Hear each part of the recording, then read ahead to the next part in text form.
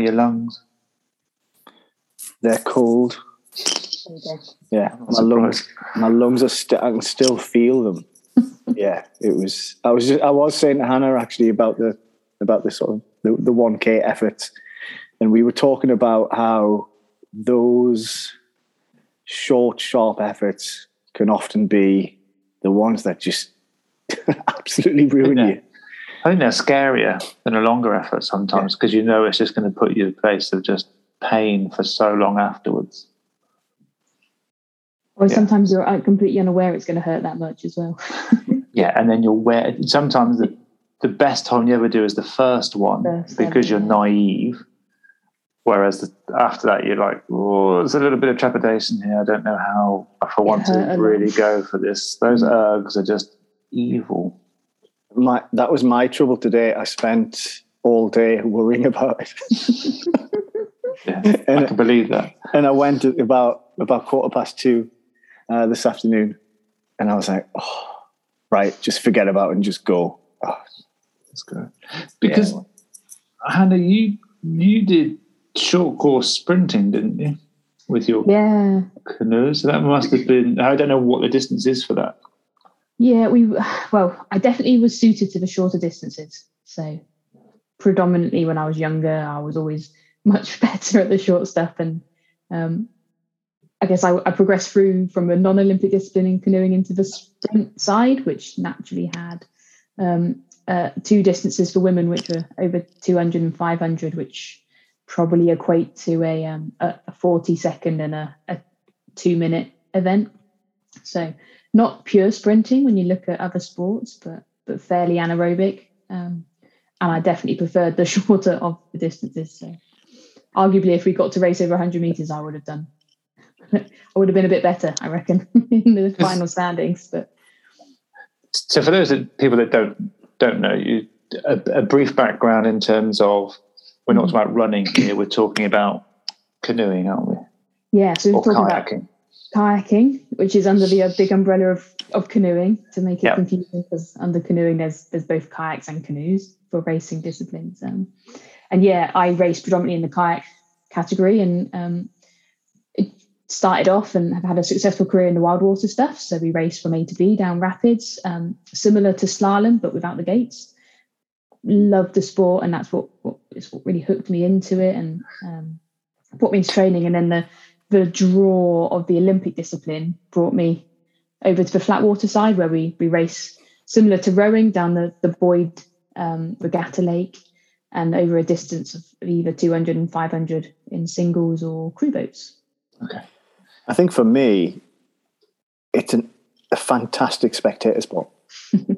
Particularly, I think the shortness of the distance and the fact that it is just crazy paddling and moving, and it's like, I've always loved it as a spectator sport since when I was a teenager, watching not just the Olympics, just I'm sure it used to be on more like outside of major events I'm going to say in grandstand.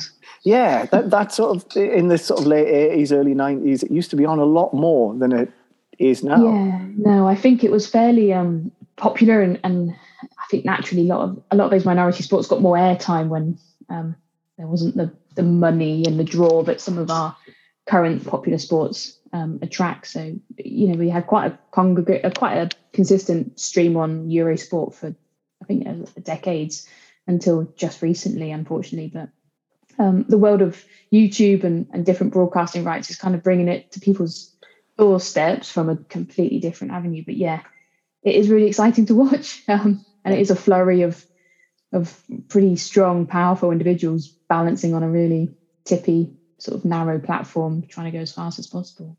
And I hadn't realised it's not just about the arm coordination. There's a lot of foot coordination in terms of trying to keep on a straight line. Yeah, I mean, from the whole technical model, actually, it's derived from leg drive, which is one of those, it's a big secret. Don't let anyone else know. But, the power from your upper body just won't sustain won't produce enough output and won't sustain the output for long enough due to the sort of muscle group size. So actually, if you're watching some of those guys and girls in the boats, you'll see a lot of movement through their legs. So they're driving left and right like a bike cycling action, which transfers into their hips. And then a lot of it is to do with how much rotation you're generating from your leg drive and then translating into your torso, and your arms almost just holding on to the paddles for dear life, and you're kind of creating ironically static shapes with your arms. So you're not push pulling as much, you're just locking the blade and using everything else within the system to drive forward, as well as steering. You do make a valid point. We do have a tiny little rudder system between our feet, just about our toe height, which keeps us in a straight line. Do you know what? That makes perfect sense, particularly when you're in the last sort of 5 or 10 meters after you've gone through the obstacles and things, and you're just sprinting to the line. The canoe/kayak, it wobbles. Yes. So that makes perfect sense in terms of that hips and movement. And I think ideally you want to be putting, we call it transferring, as much body weight onto the stroke as possible. So, the movement of the hips, the leg drive and the torso is connected to the water with your paddle. But if the synergy and timing goes out by a fraction, the boat will offset and you'll have your body weight in the wrong point. And quite easily it looks like it's falling apart, and it literally is from a technical model point of view. It's fundamentally quite tricky at that point. But like these 1 minute all out efforts, they're pretty brutal to kind of keep everything moving when you want it to. I can imagine. And for the casual viewer, you're just thinking, wow, it's just all muscle, all power. But actually there's so much technique involved, clearly, to sustain that. Yeah, I think it's more of a technical sport. I mean, no, arguably it's a physical sport, and most of the competitors look pretty enormous from a musculature point of view, but it's a balance of aerobic power, anaerobic power, pure strength, and then the ability to actually apply it within a technical model, which is probably a conundrum for fairly few sports, I guess, but it is it's definitely one we have to balance. Don't take this question the wrong way. Fire away. But the courses, are they called courses? Sorry, I enjoy watching, but from the technical point of view, I'll probably say some wrong terms. Yeah, no, that's all right. They're downhill, so the water flows down. On the whitewater side, it's got a gradient to create the rapids, and on the flat water, we just race on a completely still, hopefully still bit of water. The wind often can create issues because of waves and turbulence, but the two different disciplines have two different water bodies, really. So the downhill, the sort of whitewater, this is where I'm going to say something that might come across wrong. How much difference does it make how fast you propel yourself forward because you're going downhill? Or is it mostly around steering? It's a bit of both. And I think one of the simple analogies that I remember being taught was, if you're moving at the same speed of the water or slower, the water's in control. Yeah.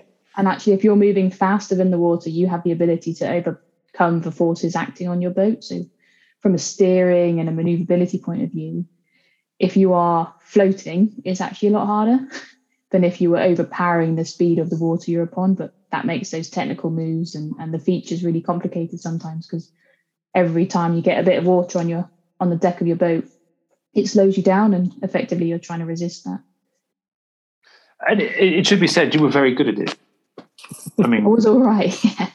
I think winning a couple of gold medals at World Championships is probably a bit more than just all right, isn't it? I was fairly successful, and modest. I think arguably I think I could have been more successful, but I went to chase another dream, which I wasn't successful in from an Olympic point of view. But the lessons and the reflections on both journeys for me were really powerful. So I can look back and be slightly disappointed by turning down opportunities there, but actually I tested different waters and enjoyed the process for sure.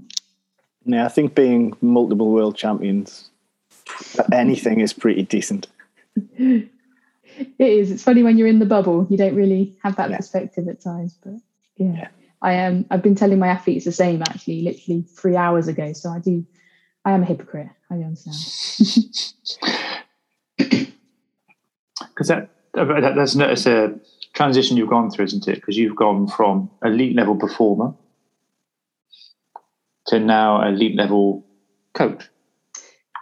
Yes, as smoothly as that. Well, so my own previous experience of going from a player to a coach, I really struggled. I was still in a player's mindset trying to coach, and it made me a really poor coach. So I had to step away.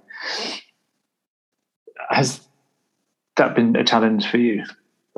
I think I naturally started coaching whilst I was a competitor, for sure. Either through co-coaching on the water, peer-to-peer, or I think it naturally suited my personality type to just want to assist and help others. I think I was really fortunate through my time to come across some fantastic coaches that weren't, in my eyes at the time, coaches. They were just fellow paddlers, and they imparted knowledge and gave advice. And I think that is actually what coaching is. So I think when I realized I was taking that transition, I also realized I'd probably been doing something similar. And I think throughout my career as a sort of senior athlete, I've been trying to give back. So I had some casual coaching roles to kind of support my athlete lifestyle. It's not the financially most viable option of life. So I was definitely doing bits and pieces with the juniors, which I think working with young, passionate individuals, but young individuals, teaches you a lot about, your ways of communicating and instructing, I think, at that time, and actually sort of got me to think outside the box quite a lot, as well as just sort of exposing myself to different pathways. So some individuals that had paddled because their parents had paddled, or some that were coming in through fast track and had no idea of what the sport actually meant, and put the paddles upside down. So it kind of gave me a broad experience for sure. And the opportunity that arose when I kind of was at the end, or coming to the end of my paddling career, was actually in paracanoeing. So disability sport, but looking at the high end, the high performing end from the Paralympic side. And actually, although it's very similar in the output of going as fast as you can from A to B, there was a whole new world for me to get my head around and immerse myself in. So I think those challenges opened up the thought process, and it wasn't just a simple player to coach transition in any way. Massively. And because you had a significant shoulder injury? Yep. I've had quite a handful of injuries over my time. I'm definitely either pushed myself too much or didn't listen to my body in the right ways, which I'm sure the physios I've been treated by would echo the latter. But I did suffer a traumatic shoulder dislocation when I was at a World Cup race in 2016. Ouch. Which, it was uncomfortable at the time. How did that happen? Was that just sheer force of the water? And the forces going through the paddle? It was partly me being in the wrong place, effectively, and we were racing actually this river in the south of France, Po, near the Pyrenees, and it was a long race, which wasn't my strong suit, but we had a massive rapid at the beginning on this white water course, about 8 minutes of flat to destroy yourself physically, and then an enormous rapid at the end. And I think there were two options on the rapid: a bit of a chicken chute, which you could scoot down the left and avoid the main sort of rapid in the main hole, or the taking it on full front that you'd want to. And I guess I'd always had in my mind I was going to run the main rapid, and I think through fatigue ended up being drifted a little bit too far to the right as we went down that, and it just did that like physics does, it sucks the boat speed out again and again and again. And I think actually what happened was I dropped into the final hole knowing that I had no boat speed, but I needed to put a huge stroke in to pull myself through the stopper. But I actually was in the complete wrong space where my boat got popped down. I think at that point my blade was locked in the surface of the water, because the perches of these blades give you a lot of grip, and it just ripped my shoulder out there and then very nicely it popped me forward. And I think that nature kind of meant I just had an anterior dislocation. And I think at the time I didn't realise I was trying to roll back up and use that arm as that lead arm, which should normally come across under the water. And I remember thinking it's not doing working. What I want it to do. No. So then I thought I'd let go of my paddle with that hand and try and get out, because the other beautiful thing of whitewater is it often recirculates, and I could feel that I was being sucked back into this rapid. So that was a minor panic going on. And you have a spray deck with a little eyelet that you can pull off, and that's how you generally free yourself from the boat. But again, I had decided to use my right dominant arm to try and do that, and it wasn't working in the way it should have worked. It was mal-coordinated, and I actually ended up grabbing my I had one of those wonderful Garmin GPS watches on my boat, to track my heart rate and speed, which I was then in the dilemma of being under the water holding my 400-pound watch, my paddles in the other hand, and not really understanding what was going on. So I had to really kick out and manage to allow the deck to pop on its own accord. And then I was quite quickly realising that my arm was not in a comfortable space, and swam to the bank. I mean, that's impressive, having seen dislocations on a rugby pitch and the immediate and landing on the floor. You can't just land on the floor when you're in the water, can you? You can't just stop. You kind of got to get to safety, because there's imminent danger of drowning. There's that. I think you normally try and rescue as much equipment as possible in paddling, because if you don't get your boat and your paddle, it's generally washed away and down. And at that moment, I did not rescue my boat, so I knew that there was something terribly wrong, and I did try and get to the bank. I guess with paddling, especially in the bottom of the Pyrenees, the water was bloody freezing. Yeah, so I assume the cold water shock meant the pain was, subdued for a little bit, because I didn't really feel it until I had actually got out, and it was probably about 2 minutes later I started to realise how much pain I was in. So. There definitely must be a difference between those natural bodies of water and the man-made ones that you would have in the Worlds and the Olympic competitions. Have you ever? What's the most scared you've ever been in a natural body of water? That sounds pretty scary. The reason I'm asking is because that situation sounds pretty scary. I mean, that was scary, but in a way I was out. There was safety. It was actually being quite big. It was a natural rapid, but being quite a big natural rapid, there was a lot of spectators, so I knew quite quickly I was there. I think the fear was more, actually at the time, I've done some serious damage, and it's going to affect my paddling career, because at that point in that year I'd not made the Olympic team for the 2016 games. I think that would have been aspirational, but it was still disappointing. And actually to have such a big injury about 3 months after not making the selection, I was thinking that was going to be the total end to my paddling career. But to be completely honest, when was I most scared? I think when I paddled an unknown river when I was in Tasmania.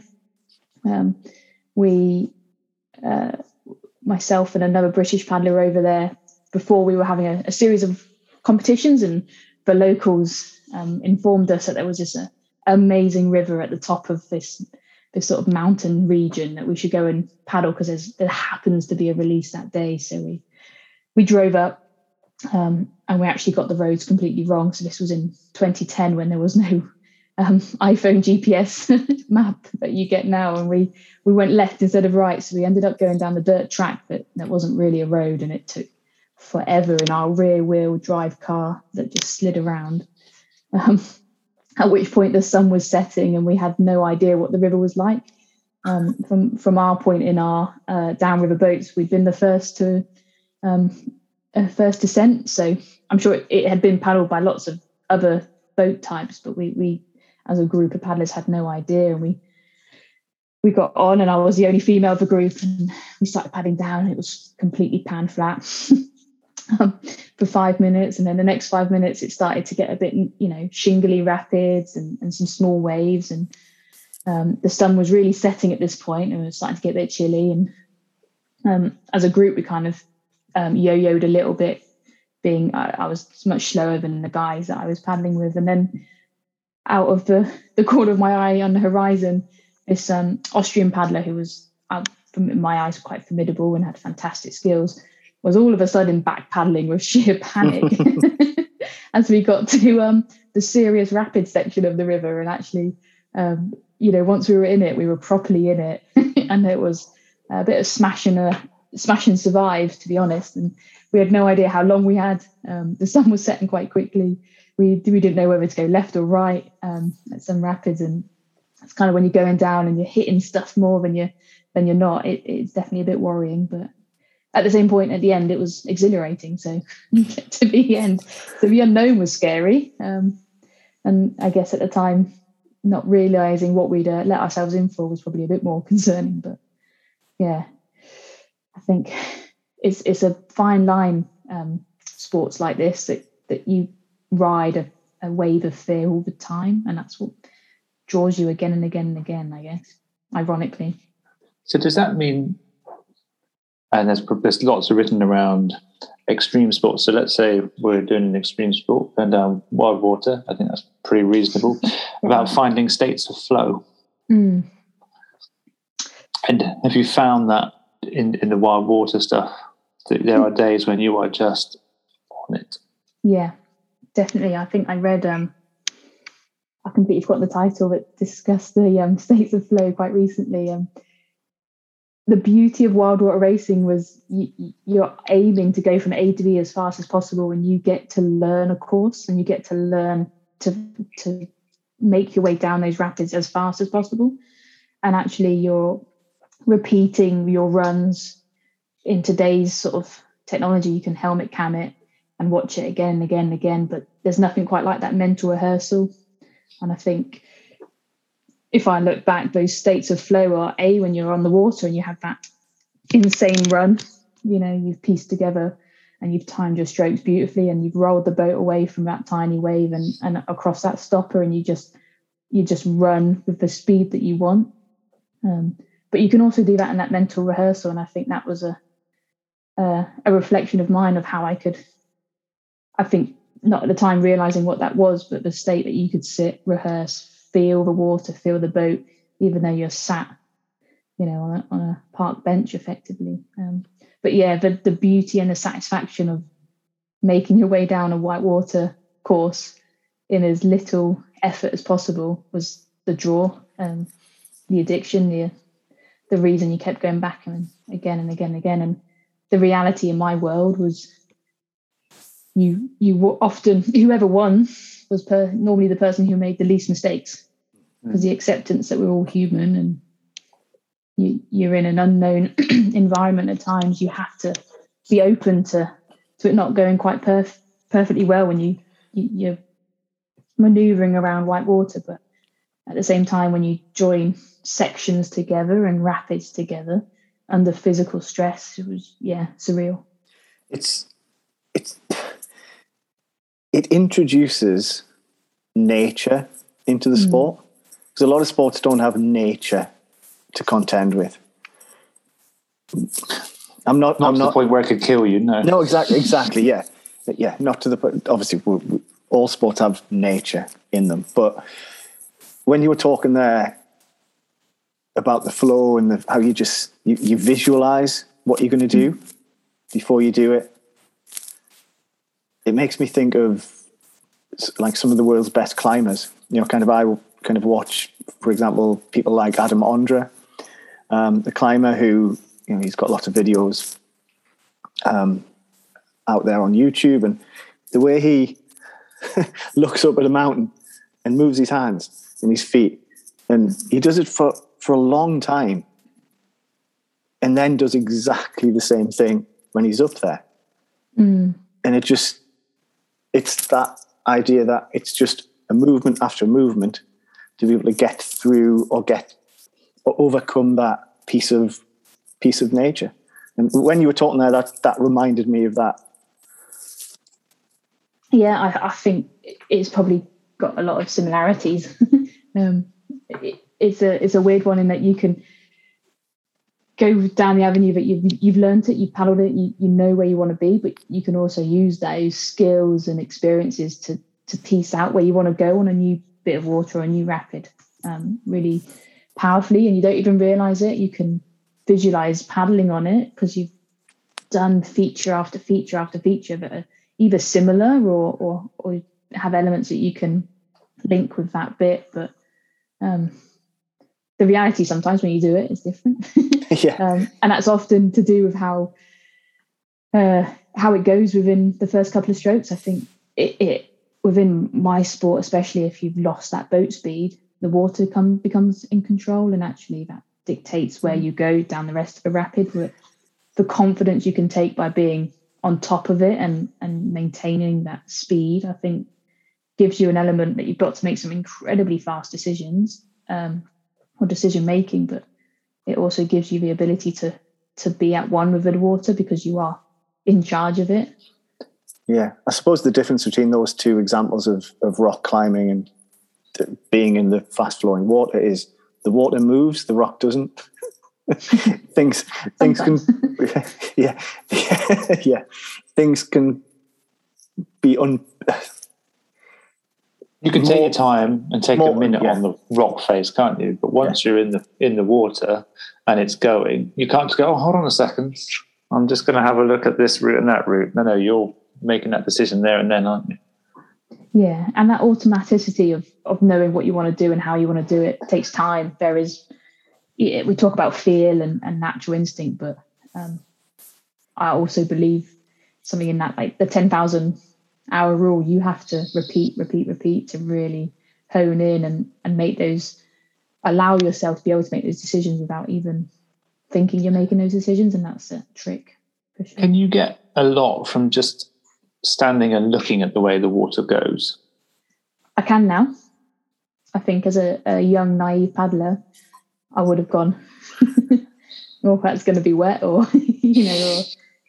gosh, I've no idea what's in there. Whereas again, once you've done that or you've paddled X number of rivers and different types of water, you get to understand what features are caused by, and you get to understand how features affect your boat. Yep. Doesn't mean it's always like that. There's always a surprise somewhere in nature. Something can create something that doesn't look like it should, and that's quite often when we get caught out.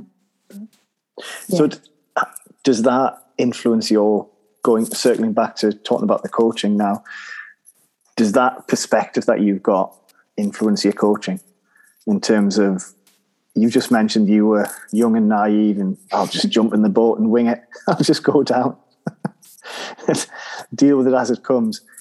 How do you bring that perspective that you just mentioned there to your coaching now of people who are coming through? Yeah, I guess in two worlds. I guess in my para canoe world, we don't paddle down white water, so you don't have to necessarily think about that. But when I do some coaching within the wild water areas, I think it's a lot about other education. So challenging thoughts and understanding of the water, not just paddling it and doing. And sometimes that's through conversation, questioning, open questioning. Sometimes it feels like an interrogation with youngsters trying to get an answer out of them. But quite often on some of the courses we get now, especially man-made ones, the water isn't always on. So really interestingly, you can look at the underpinning features, sometimes, very tiny and insignificant from a construction point of view, but you add 300 cubic meters of water onto it with a slight gradient, and it completely transforms it. And we quite often, more times out of we get more opportunity to observe empty rivers or empty courses, I guess, than full rivers. And it's interesting to just start that conversation around what could happen in this environment. Yeah, I was going to ask, does rain have a big role to play in terms of whitewater canoeing, kayaking? It does on some rivers. So I think historically it's been always naturally fed rivers. From a sport and a discipline, we probably began racing on natural rivers, especially because we'd race over a short distance, but historically over a long distance of like 15, 20 minutes. So the man-made courses we see in canoe slalom are generally 1 minute to 2 minute long. So we'd have to go and find some beautiful natural rivers. So yes, rainfall can have a drastic effect on that, both good and bad. I mean, if there's no rain and we need water, the rivers are unpaddleable. Sometimes if there's too much rain, they are unpaddleable for other reasons, and that there's a huge range in the middle, and different rapids and different rivers are suitable at different water levels. I suppose it depends. Sorry, no, go Hannah. I was going to say, we've also got the option now of especially a lot of man-made courses, which are driven by pumps. So fantastic as they are expensive, but they offer a different version of white water. But they offer it generally quite an accessible version of white water because, topography of whitewater rivers is generally mountainous, rural regions rather than the classic Thames, which can get pretty meaty at times, but doesn't have the gradient and the rockfall that would form a rapid like you would see in the Pyrenees or the Alps. So yeah, the unnatural courses, the man-made courses, can make a huge whitewater stadium on the edge of London now. Yeah. I was just going to say how, just in terms of the rain, if you were in the Alps, the Lake District, and anywhere like that, even if it isn't raining, it might have rained 2 or 3 days ago, and that water's still coming down and still having an impact further down the mountains in terms of the rivers. Yeah, no, it can. It's like a little weird paddling science. Some rivers really respond to rainfall rapidly, depending on their catchment area or how high up they are on the river bed, I guess. If they're near the source or near the end of their sort of journey. So some rivers rise and fall within an hour of rain. Some it needs to seep in, travel down the tributaries and join, and that can take up to 2 days of a lag effect. And yeah, it's a weird world, and you get to know when and how long you might need rainfall, as well as potentially how much, and for a prolonged period of time. If it's a single day or a week, it can make quite a difference. I know this is definitely not the remit of British canoeing or your remit. But in terms of just river safety and these things we're talking about just generally in terms of how people perceive bodies of water, rivers, lakes, does British canoeing get involved in anything like that with education? I mean, yeah, absolutely. It's part of British canoeing's remit, I guess, arguably. In a respect that if you're in a boat, you'd want to be or have access to educational bits and pieces that make you safe as a water user. Yeah. So they have literally, as an organisation, just gone through a safety review. What do they offer? How good are their resources? X, Y, Z. So it's interesting you mention it, but not every person you see on a river in a boat, inflatable or plastic or racing, is a member of British canoeing. And I think it's a really tricky one to police, and it's hard. Some of the waterways are, like the canal network, looked after or overseen by the I'm going to get this completely wrong, but the water the water people, the waterway people, yeah, those guys. But they have a certain set of rules, whereas a lot of the rivers are open access, and people thought legally they should be, but the safety aspects often come down to individual water users, and often we underestimate the conditions at times. But whitewater rapids, whitewater rivers are often well signposted because of their natural danger. I think you'll be very unlucky or incredibly naive to come across something that you, without a small amount of research, wouldn't have been made aware of. Hopefully. I hope. Your club was Bradford Avon, wasn't it? My starting club was Bradford Avon, I think. Not Bradford Avon Canoe Club. Yeah, I mean, it's not a particularly dangerous well, okay, I'm sure it's dangerous, but it's a pretty flat river until you get to Avon There's a bit of a weir there, but otherwise it's quite flat, isn't it? And that's the majority of the rivers in the UK. Flat bits of water held up with weirs or locks to kind of create different gradients and bits and pieces down the river. But yeah, I started off learning on flat water. Definitely didn't begin in a wild water setting. I think I came across a coach at Bath Canoe Club who introduced me really. And actually at the time when I was 15, 16, gave me a social group, which aside of white water, flat water, team boating, it was just a draw of peers really. So did you do other sports at that age as well? I was fairly sporty. I think nothing overly serious. I was part of a generation that played football when we were young and then had to stop when we reached a certain age because we couldn't no longer play a mixed team and there were no female football clubs at that point. So that quest and stopped. And then I was always quite active at school with the school teams, but nothing serious. We were just, as a family, quite outdoorsy and, we went for bike rides and walks within the forest sort of region, always swimming, but nothing massively serious until I went canoeing with a local friend at the local pad or canoeing club. How did that? Most of the time swimming. How did that first canoeing encounter come about? Was it just a whim? Was it just a let's give this a go? Pretty much. I think a friend in my school year had gone the week before with her sister, and their parents had sort of found a come try it morning or the club session on a Saturday. It was Saturday afternoon, actually, 2 p.m. on Saturday. I'm sure it still is 2 p.m. at Saturday for an Avon Canoe Club. Probably. And we were quite social. We'd do a lot of river swimming as teenagers on the Avon. It's quite a cool. There's quite a few wonderful little spots. So we thought, why not go canoeing and probably swimming? So we started to do that a lot. Did it for a summer, so the school summer holidays, 6 weeks, and stopped.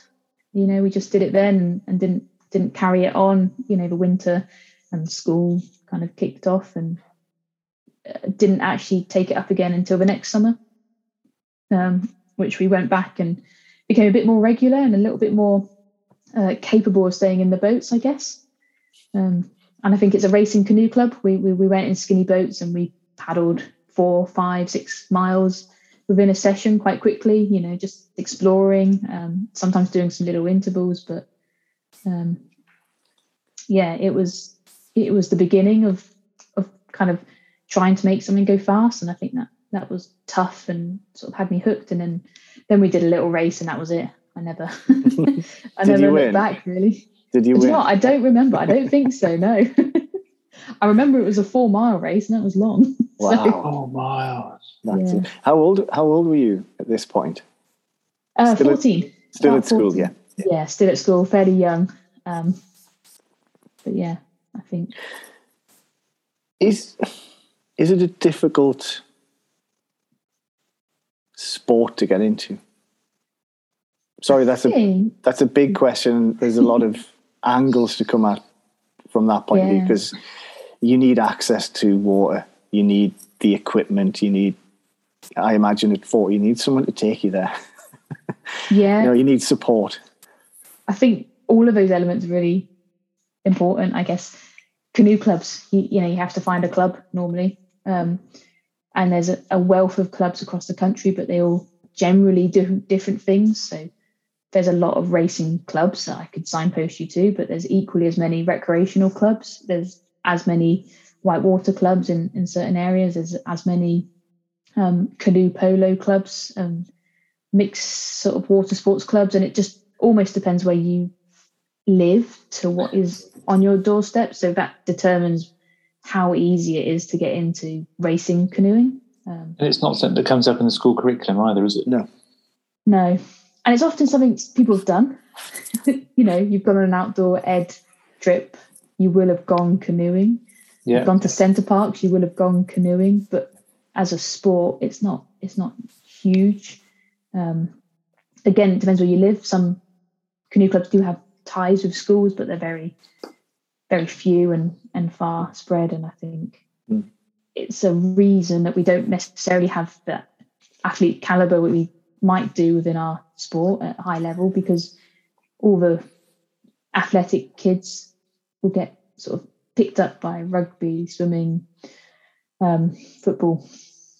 But it's a funny one, because as I mentioned earlier, when I was probably about that age at school in the early 90s, I loved watching it. Like, I absolutely loved it. It was fantastic, but I never thought to do it. Maybe because it just wasn't. It was something that other people did, wasn't it? Yeah. It's a funny one. It's maybe it is geographical. I think it's sometimes geographical and sometimes how easy is it to do? It's super easy to do football and rugby when there's millions of clubs and opportunities and invitations, and sometimes, especially at the moment, and following the London Games, I know particularly with Bradford and Avon Canoe Club, we had Ed McKeever who did incredibly well and started off there, and there was an influx of people that wanted to go paddling, and there just wasn't the capacity. So the opportunity with people and availability makes it even harder at times. Because we went to the same school, but I didn't ever think about going canoeing. No, it was rugby. But we would have had the same opportunities, but it was not something that I thought of doing or chose to do. I guess it's the same with most things. You have to make the effort to get there, and once you get there, you take off. Yes, but sometimes it's tricky. As a sport, it does involve travelling to go and do it, to race, especially in the whitewater world, to go and paddle on whitewater. Living in Wiltshire doesn't necessarily yield a great amount of whitewater on your doorstep, unless it floods every now and again. Which I can't think of anywhere off the top of my head in no, Wiltshire. I mean, arguably the Weirs, you can do. Yeah. You can do skills and drills. We have fantastic Weirs going down. I know. I think we used to joke when we were juniors at Bath Canoe Club, and we'd go and do a shoot Pulteney Weir session. How many holiday albums are we in just playing around on the Pulteney Weir steps? Because that would have been highly entertaining for some, but not many opportunities at all. So. And I would link my career, from enjoying the sport and progressing into competition, because of a couple of very passionate people that took me across the country and gave me chances that my parents actually didn't or couldn't at the time, because one of 3 children, it's not fair. Yeah, it's a life. So, other reasons, but a local club coach who's now at Melksham, which is Wiltshire Youth Canoe Club. If anyone wants to join that, I'd recommend that.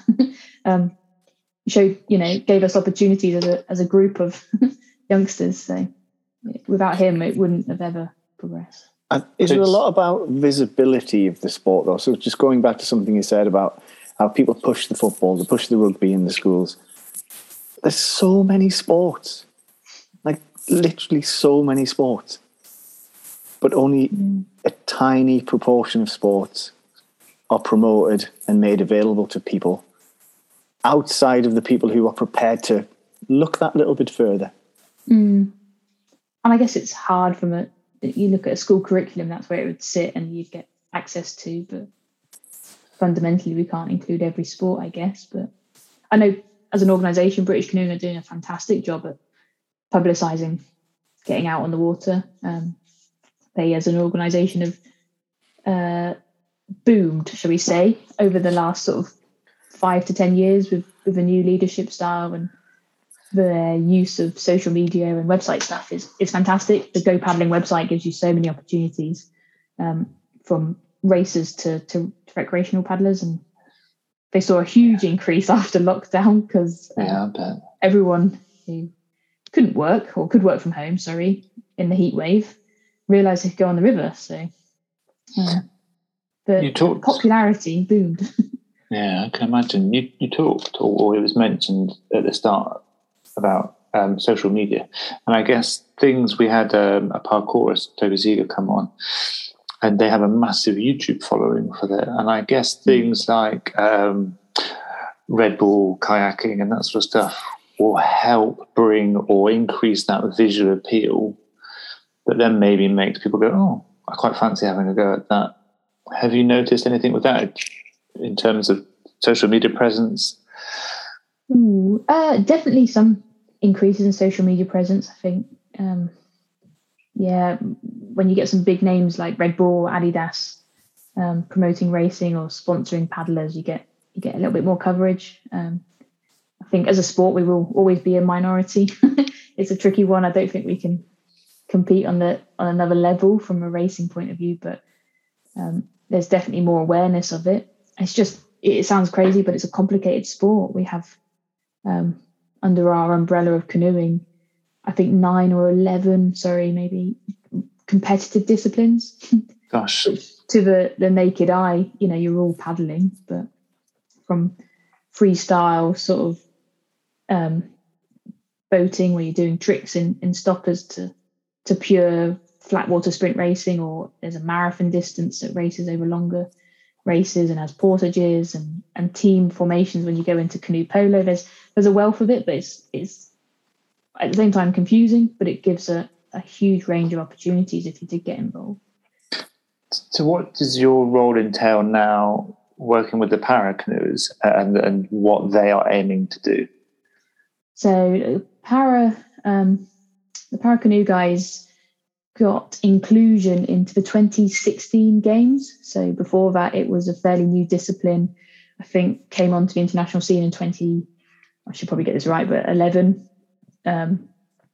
As a discipline, it then evolved, much like any para sport. The classification system in sort of racing categories goes through a period of reflection and data gathering to see how they best fit within the sport and the sporting demands. So over that cycle, it really took off, and with an inclusion into the games, it gives it presence on the Paralympic scene, but it also gives it funding, which means you can build a program around it. Arguably the British guys, so the program was set up fairly early, and I think they were quite instrumental in guiding its evolution both on the international scene as well as building a team here. So they're arguably, I think they are without a doubt the most successful team year on year. They've topped the medal table again and again and again, and actually my role now is to help continue that trend with no pressure, but within an academy setting. So the development side of the team, so looking at supporting guys and girls that aren't quite medaling, so the top level. It's a brutal world, but in the para sport you kind of class as podium when you are on the podium. So got a couple of individuals that will be fighting for those final spots, but I'm also looking at bringing in new talent and almost teaching a new sport to individuals. So we have a big remit within para sport of talent transfer and talent ID. So guys and girls that have done other sports with a high training background can cross over, and this is a prime time in the cycle following the games. But we also run the English Institute of Sport runs, and UK Sport also run lots of talent campaigns to sort of open up the doors for disability sports at high performance. So we're currently undergoing a campaign of interested individuals that want to come and try either canoeing, para canoeing, para rowing, or power lifting. So that's really interesting, because just that point about people who performed well, just generally at whatever sport it is, and who've got the physicality, the mindset, the ability to apply themselves, is something we've talked about in previous episodes, about that non-specialization is a coach's dream, because you've got someone who is physically able and physically capable. You just need to, I say just, I'm not underplaying your role just put there. a little bit of specific sporting stuff on top and it's grand. Yeah, all you need to do is teach them the technique, which is easy, isn't it?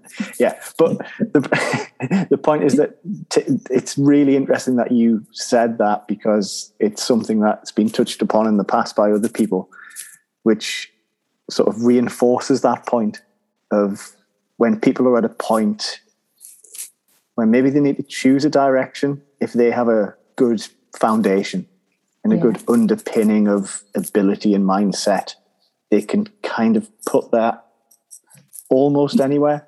You can fast track them, I think, is the word. And I think it's interesting because some of the sports, their time frame of fast tracking can be as short as 18 months. Wow. But actually, depending on other sports and the strength and depth of the field of play, international and domestic, it can take a bit longer. And it's a tricky one sometimes because we have some fantastic crossovers. So in the past, we've had some amazing Paralympic swimmers come to our team, and because they're physically incredibly fit already, but they have a feel for the water, they've excelled at rapid rates. Whereas we've also had some fantastic athletics individuals that physically trained from a sprinting background, so that neuromuscular sort of ability of what we're asking and what the sport would want. But the feel of the water in an unstable platform is completely different.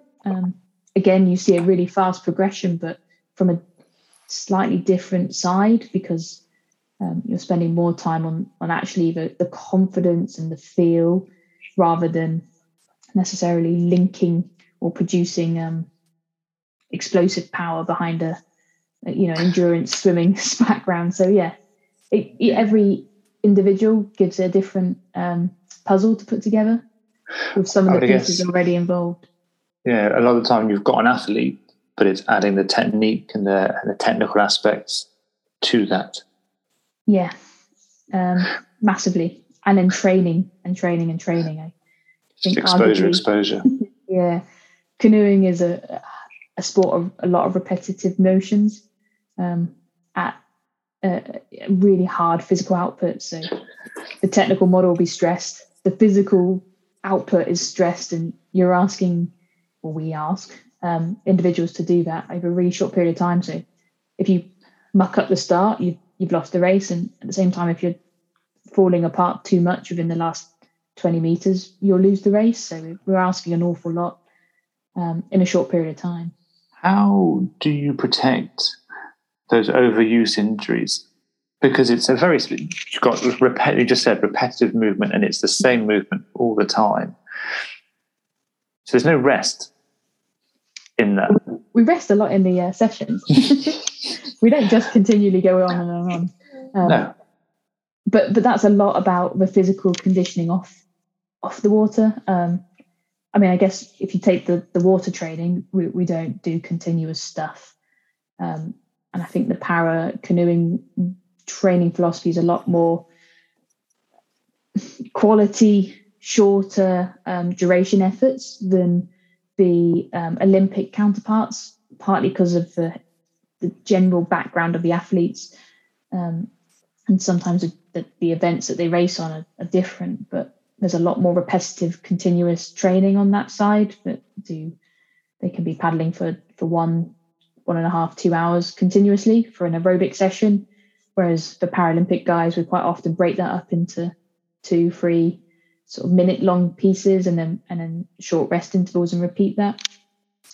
Not to say there's one right way, but if you're introducing anyone into a new movement pattern, just smashing it for hours on end doesn't often yield a good technical model or good happy joints. And I know, being a Paralympic sport, we get a fantastic support team behind the scenes within the use of the EIS. So through our English Institute of Sport, we get to we buy them in, but we have practitioners within physio and strength and conditioning capacities that have put in a lot of work off the water to become incredibly strong, but also endure.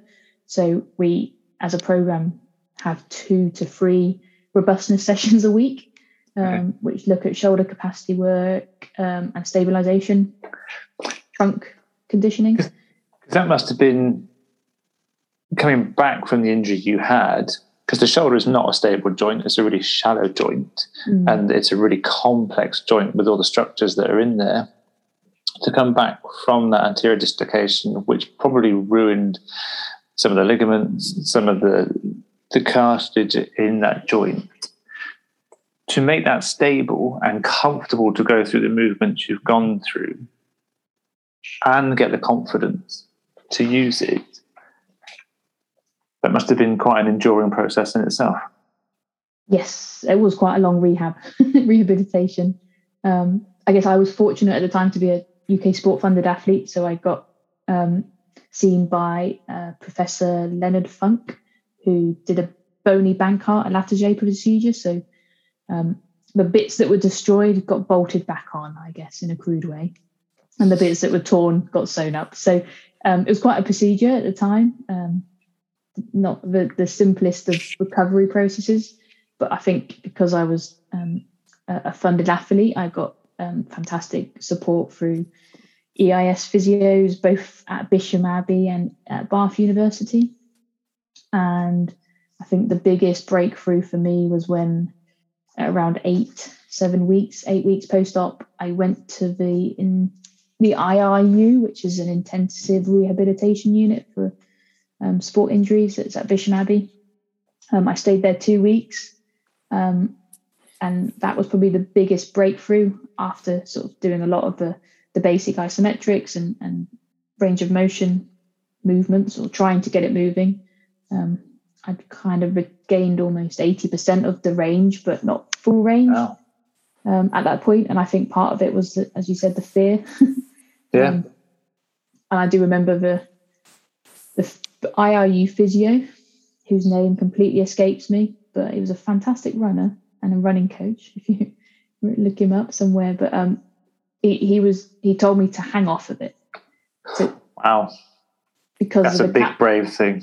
Because of the capsular tightness, it was restricted by that, but the only thing that was really going to stretch it out, and he did say he was too weak to do the capsular stretch, but was my body weight to a certain point. So it was partly psychological, but also partly needing a reasonable weight behind it. But yeah, it was a pretty transformational 2 weeks. And I think I got to spend it with a couple of fantastic sports people. So you'd have 3 athletes in there at once. In my first week, I had a female rugby player. My second week, I had a skier, both with ACL injuries. But throughout the whole period of time, I spent it with the para rower and paracyclist David Smith, who has quite a story to tell. And I think actually, selfishly, that was probably the most powerful part of that, is actually, working through what we were all working through, but having amazing stories and people around you at the time. So. And does that inform your practice now with your athletes? It makes me quite stern about the shoulder robustness. I think as athletes, we're pretty poor with those soft training sessions, if we call it that. Accessories. Prehab, the accessories, that's the word. The prehab work, especially when it's 20 reps with a TheraBand, it generally isn't that exciting, unfortunately. But I've had 1,000 pull-aparts before. That was boring as hell. Yeah. Oh, my days afterwards, the days afterwards. Oof. Yeah, the worst DOMs ever. Absolutely. But, at the time, it's potentially one of the most boring things you think you could be doing. Yeah, I often think I was like, should I use a heavier band? I was like, just more reps. And by the end, you're like, no, I should not have. Can we just take a moment to mention Dr. Leonard Funk and how cool that name is? Yes, it's not bad. No. Just in terms of something that I was going to ask right at the very beginning, but we sort of went off in different directions.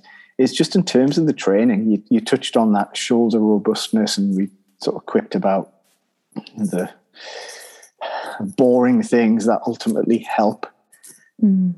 What does training look like for someone who canoes and kayaks? Where's the focus? Because you mentioned it isn't just the arms. You've got the legs, the hips, the core. You have everything. How out with the boat? Yeah. What does it look like? What does training look like? I guess. I mean, it depends who you ask. Within Britain, we stay on the water all year round, but some countries go off the water in the winter and do complete and utter physical training off water, from cross training, conditioning work with running and swimming, so complete cardiovascular sort of output. But we also spend a lot of time in the gym, so we look at across a series of exercises, but we love a good push pull and a chin up are our sort of standard go-tos, and we get to a point that we've got fairly good absolute numbers across those exercises, but fundamentally they're completely useless if we don't connect it. So posterior chain, some key lifts, awful lot of core and glute work to keep that postural side of things, but a lot of accessory stuff because a lot of it is conditional to create that frame that I've talked about at the beginning in the technical model. You need whole body strength. But yeah, it is tough. I think a standard training week is 6 days a week. Again, we at the moment do 2 sessions a day, sort of standard practice. I've had coaches that we do 3 sessions, being 2 waters and a gym, or water, run, gym. And it depends who your coach and their philosophy is, really, and actually what you're trying to do. But we're trying to generally equate to sort of around 18 to 24 hours of physical training a week across gym and water or cross training parameters. So, not that I'm obsessed with numbers, but it would be interesting to know, because you watch a pull up and you think it's quite easy until you have to try and pull your body weight up. And you see a lot of people struggle. I would imagine that you're hitting some high double figure numbers, strict pull ups. Yes, and we also we take or weighted pull ups. Yeah, we go weighted. we would like a minimum standard was trying to hit over 1.5 relative, so 1.5 your body weight plus half of it. I think my personal PB was 42 kilos extra, about 60, 65, 66 kilo body weight, so relatively good, but I wasn't the best as well. I'm just going to put that out there. So I can't do 42 kilograms, and that's not even half my body weight. Damn it. I can't do it anymore, but it definitely took some practice. I think right now I've got one of my Paralympic guys, his goal, and I think he got within about 2 inches of it, is to do 100 kilo pull up. How heavy is he? He's relatively. He's 90 kilo chappy, actually. He's quite tall. He's quite a big guy, but yeah, it's So that's my weight. I can't even process the idea of trying That's kind of me on your back plus your son. Tomorrow morning I'm going to strap 100 kilograms to myself and try and move myself. I probably won't advise that. Sometimes it's just hard to do the lifting, the squatting back up. Just to put the weight on you is hard enough. Yeah.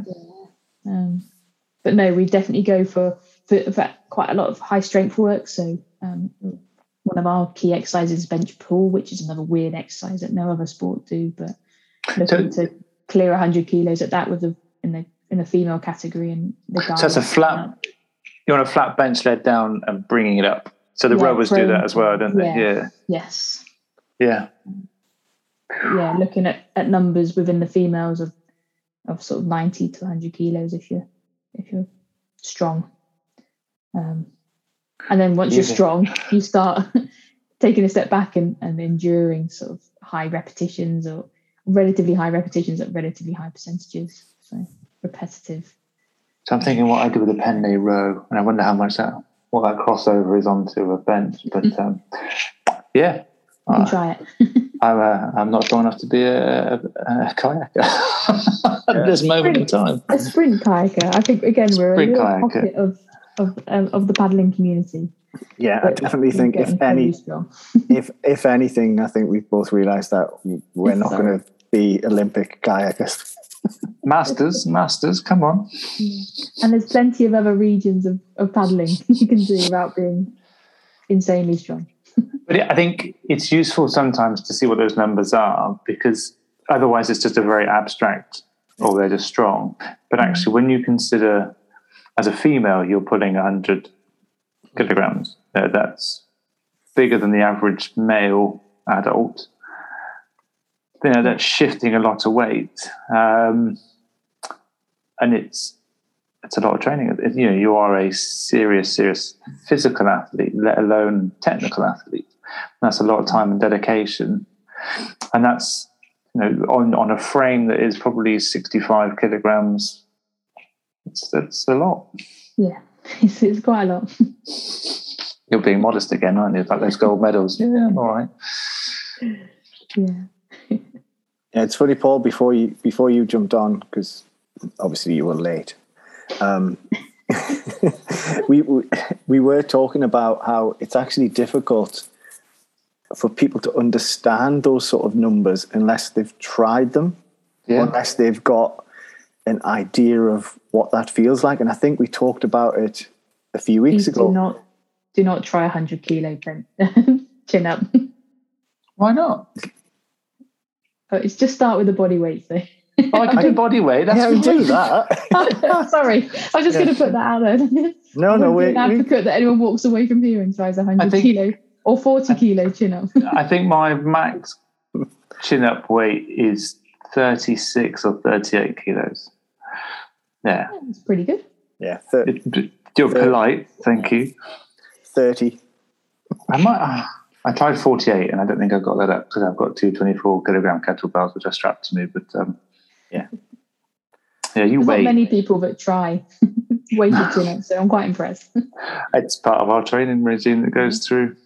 Yeah, it's just that understanding of what that feels like, even at a low weight. A lot of, I'm not even going to say a lot of people, the vast majority of people don't know how that feels like, to be able to pull the body weight through that plane of motion. Never mind think about half the body weight or their body weight plus, kind of whatever percentage. And I think that's what our conversations are trying to draw out and help to draw attention to. And I hope some people are listening to this who haven't tried that and don't know what it feels like and might try, not with 100 kilograms. We will just put out there, but just try to feel what that feels like and then work up towards that, because it is something to work towards.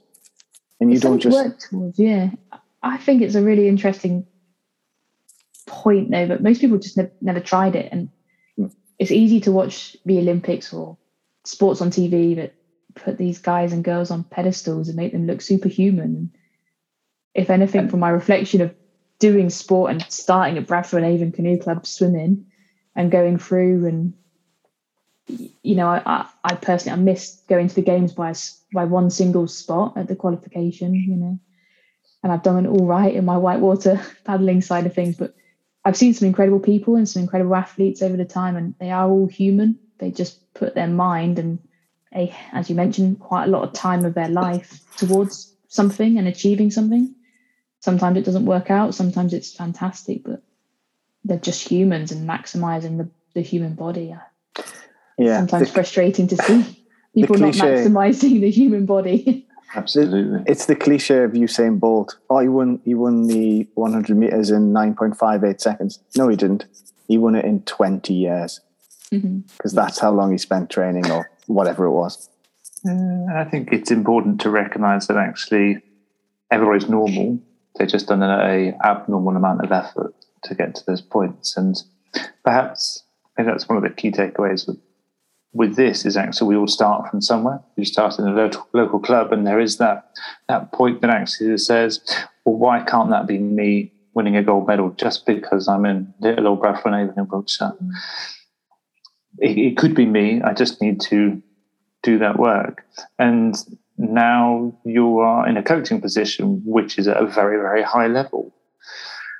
And there's a lot to be said for that, but you have to apply yourself and you have to start. Yes. You have to want it. I think the thing with any human endeavour is you've got to probably push yourself in a space that is uncomfortable, be it getting up early before the sun's risen or doing an all-out effort knowing it's going to be horrendous at the end or during quite quickly after the start. Yes. And there's a difference between I want it and I quite like that. That looks nice. But there's a different spectrum, isn't it? Yeah. And sometimes I think it's trainable. It depends on the environment and the people around you. The support network people talk around is massive. Be it your peers when you start off or your parents who take you there and tell you have to win that race, otherwise you're not getting a lift home. It's one end of the spectrum. Telling you to enjoy it and do your best is like that supportive grounding, and actually, it has an influence. And I think for both positive and negative, they don't always work out how they should do, because as a psychological side of sport is also massive. So. And is that something you work on with your athletes, the mental side? Yes, we have a fantastic sports psych that works with us. And I think part of coaching is, you could argue it's, you sit and you write an annual macro plan for the perfect training, and you work out what every session should look like and every rep should feel like. But if you don't talk through the motivations and the execution of it, it's pointless. And actually from that conversation there's an awful lot that is deep rooted within someone's psyche that you need to either crack and come to a level of understanding, because that's the only way you're going to get the best out of a fellow human, is to talk and communicate.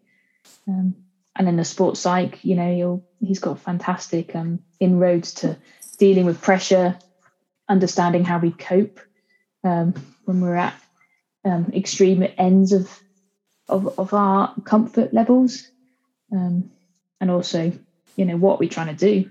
As humans, we love to plan, we love rituals, we love habits, and racing doesn't happen very often. So how can we plan and prepare that the best we can within training or within periodized planning in a way of exposing them to pressure and everything. But I think coaching is more about the psychological side of getting someone from A to B than the physical and the technical side of things, for sure. So the people who come to you or get presented to you, why do they do it? Do they do it because they want to excel at an elite level, or do they do it because they just want to do something that they enjoy? I suppose that by the time they get to you is probably the more elite level side of things, to be training and go through that funded route. But in terms of people accessing the sport through the people who find people who might be good at something, and this question isn't probably specific to canoeing. It's probably specific to, or non-specific, and applies to all sports. Yeah. It's a tricky one. I think, every individual's got their own reasons. I think arguably you have to both want it from that elite level and have that unbelievably strong competitive streak in you. Otherwise you wouldn't push yourself there. But I think fundamentally, if you don't enjoy it and you're doing it, say 20 hours a week, plus the lifestyle around it, which things you generally don't do, the normal, socializing, outdoor bits and bobs that most people do in their world of work and normal life. In that respect, you've got to enjoy it and you've got to embrace it. I think it's a funny one. I think within the performance world, we don't get people delivered to us, but those guys and girls are at the top of their game by the time they come into the program, and that's kind of, we will have got the creme of the creme, arguably. It's a fairly exclusive club, high performance sport, right or wrong. That's the nature of the beast. But within the actual sport, I think if you're open to wanting to develop, you often find like-minded people and you're attracted to that within a training group or a club environment. The guys and girls that want to have a nice time and float around and enjoy the sport for other reasons, and the guys and girls that want to drive on and either create physical excellence or achieve something generally congregate as well. So it must be different. Yeah, it must be different because it's quite an individual sport, I would imagine. So whilst you're in a big group, actually you don't have the team dynamic of trying to have 15 people on the team that are working in a harmonious way.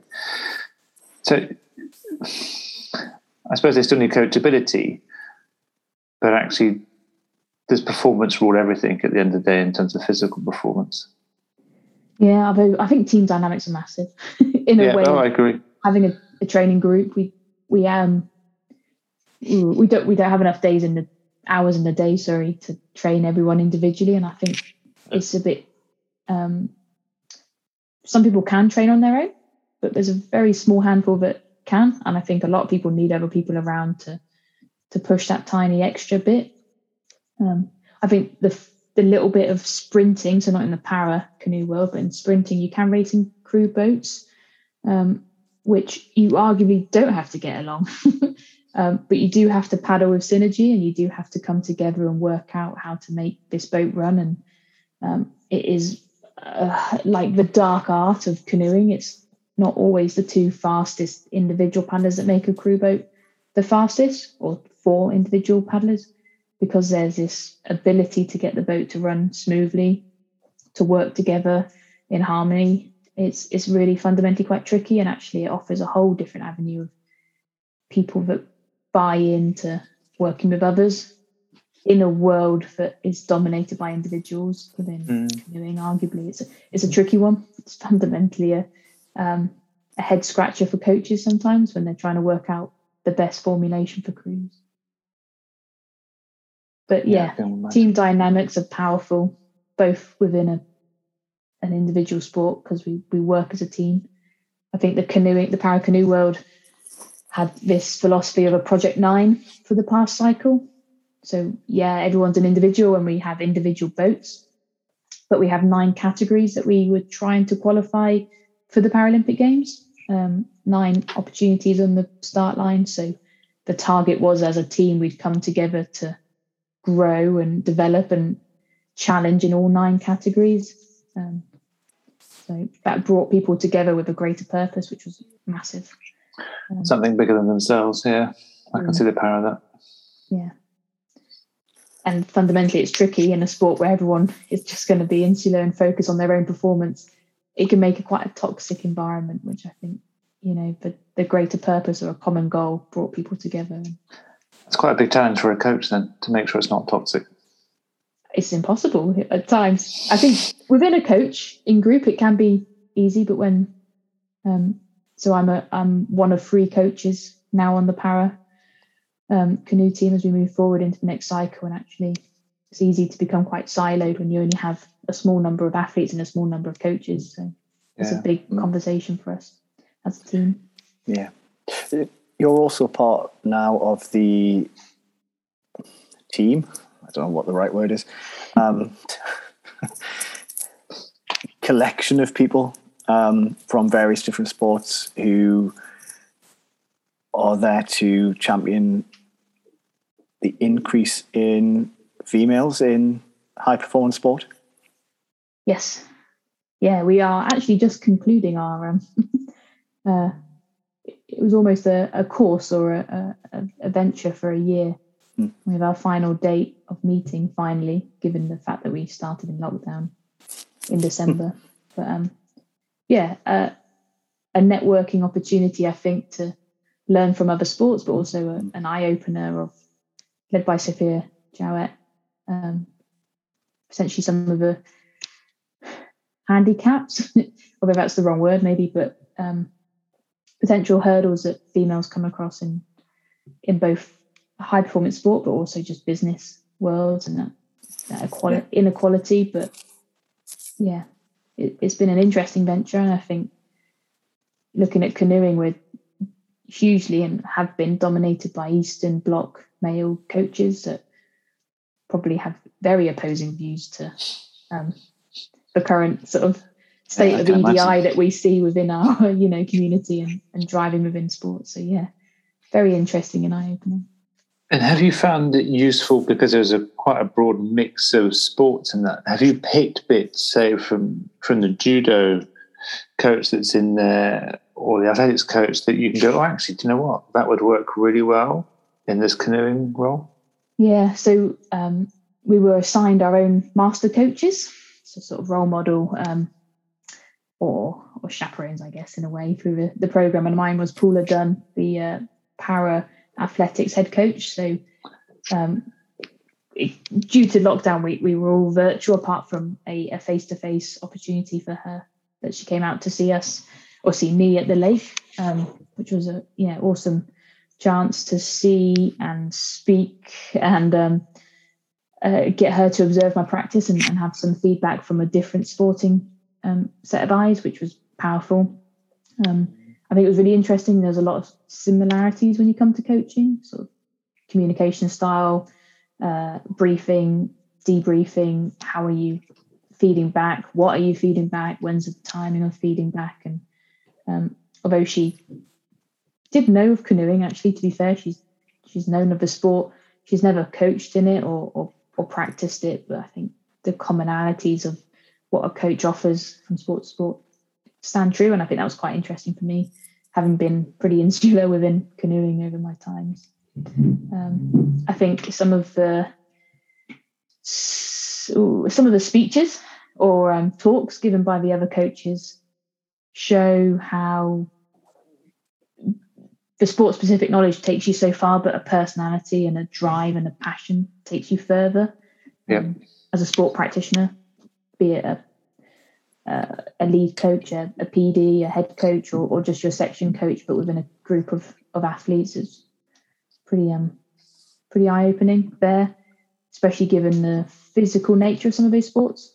I guess you'd anticipate a potential sort of friction or clashing a little bit more with some of those big egoed sports or fighting sports. They're sometimes quite volatile, confrontational, but actually, how can you be as a coach that stands true to yourself as well as what is needed in the environment? So yeah, very interesting. Do you think there's a correlation between the popularity of sports and the personalities within that sport? You don't have to answer. That's a pretty loaded question. I think you might find naturally some sports attract certain personality types. Arguably the showboating you see at the athletics 100 meters is quite different than the athletes you see lining up for the 1500 meters. Doesn't mean there's a trend. I think interesting from canoeing and from my understanding is it quite often, I'm probably going to get told off for saying this, but attracting people that didn't fit into the most popular social groups and sports. The minority sports often hoover up guys and girls that have been spat out by society, either from many different reasons. And actually it's a safe spot for many reasons. So I'd say yes, but I am not a fact or figure to prove. No, I know. It was a fairly loaded, cheeky question, and it was just there for effect. But I think the point you made there in answering the question around people being spat out by other sports because they didn't fit in just illustrates the importance of other sports. Because people who are spat out by the popular sports, and again, I'm not saying that what we're talking about today isn't popular. I've loved watching mainstream. But it gives people an outlet and a way of expressing themselves and a way of being able to do something that they're obviously capable of, even though they've been spat out or rejected by the other sport. Yeah, I think sport and the variety of sport offers everyone an opportunity to be good at something. And humans love to excel and be better than someone else generally. So. Yep. I think the Japan Olympics this summer has sort of highlighted those minority sports, particularly with look at skateboarding and the BMXing, those non-mainstream sports. And hopefully more non-mainstream sports will get, well, what I think the recognition and the coverage they deserve. Yeah, no, it's true. Often they look much cooler. They're so much cooler. Absolutely. Oh, look, I can do keepy uppies, or I can do a 180, 360, whatever on my BMX, or fly down a 12. I know, it's just sickening, isn't it? Or fly down a whitewater route at high velocity, paddling with speed and style. I mean, I think, there's a lot to be said for the less mainstream sports, and there's probably just a bit of jealousy on my part that I never did them, frankly. Yeah, I always go back to, which probably, actually, it doesn't predate Eurosport. I think Eurosport did show it, but it was always on Channel 4 in my day, which was a program called Transworld Sport, which Paul knew I was going to say that. Do you remember Kabaddi? I do remember Kabaddi. Kabaddi. Hannah's just, what are you talking about? I think this might have been before me, sorry. Yeah, at school, we used to love watching the Kabaddi on Transworld Sport. It used to be Transworld Sport, Kabaddi, and sumo wrestling on Channel 4 on a Sunday morning before going off to rugby. And they were fantastic. Yeah. And you had, there would be skateboarding, and the Aussies was what they used to call them groms, which was their word for kids that would go off. We're reminiscing, the two old men in their 40s. Sorry. But that it did highlight that, and there are more channels now, and I think more people probably find these things on YouTube. But yeah, definitely. Yeah, Hannah's like, I'm not keen on Kabaddi. Just I'm going to Google it. Yeah, just to humour us. Just do check out Kabaddi. You'll probably hate it. It's competition. You had to go and invade another team, but you had to hold your breath and say Kabaddi, Kabaddi, Kabaddi, and then get back before they could get you. I've never heard of it. It sounds very Squid Game-esque. It was it's Pakistani or Indian. It was Pakistan, I think. Yeah, I'm sorry if I've got that wrong, but I'm pretty sure it was one of the two. But it was captivating for a 10-year-old boy to watch that, or a 12-year-old boy. I mean, yeah. There you go. I think that's probably a good place to end, maybe. Yeah, I'm not sure. I can't take it any further. Kabaddi is a good place to stop. It's not kayaking, but it starts with a K. Yeah. You sure? Hannah, if people want to find you, if they want to connect, see what you're doing, where's the best place for them to find you? If you want to be found. Some social media platforms as everything. There's Twitter and Instagram or a LinkedIn account from a professional nature. I have an incredibly generic name, Hannah Brown. But yeah, Hannah_L_Brown will find you on most social media platforms. So you can check me out there. Right. Give me a year and I'll tag you into me doing a pull-up with 100 kilograms on. Excellent. I want to see all the shoulder rehab work beforehand. Yeah, it needs it, to be fair, because I've got a dodgy right shoulder. But yeah, It'll be all right. Watch this space. We will hold you to that, by the way. Yeah. I'm not going to make any sort of outlandish claims such as that. Okay. Must get some inflatable weights. Yeah. The balloons with a Sharpie on. Damn it, I've got the weights in the garage, so there's no excuse. Yeah, give it a go. See if you can move it. Yeah. That'll be tomorrow morning's effort. Yeah. Before 6. Brilliant. Thanks, Hannah. That's been really good. Really enjoyed it. Yeah, no, thank you for having me.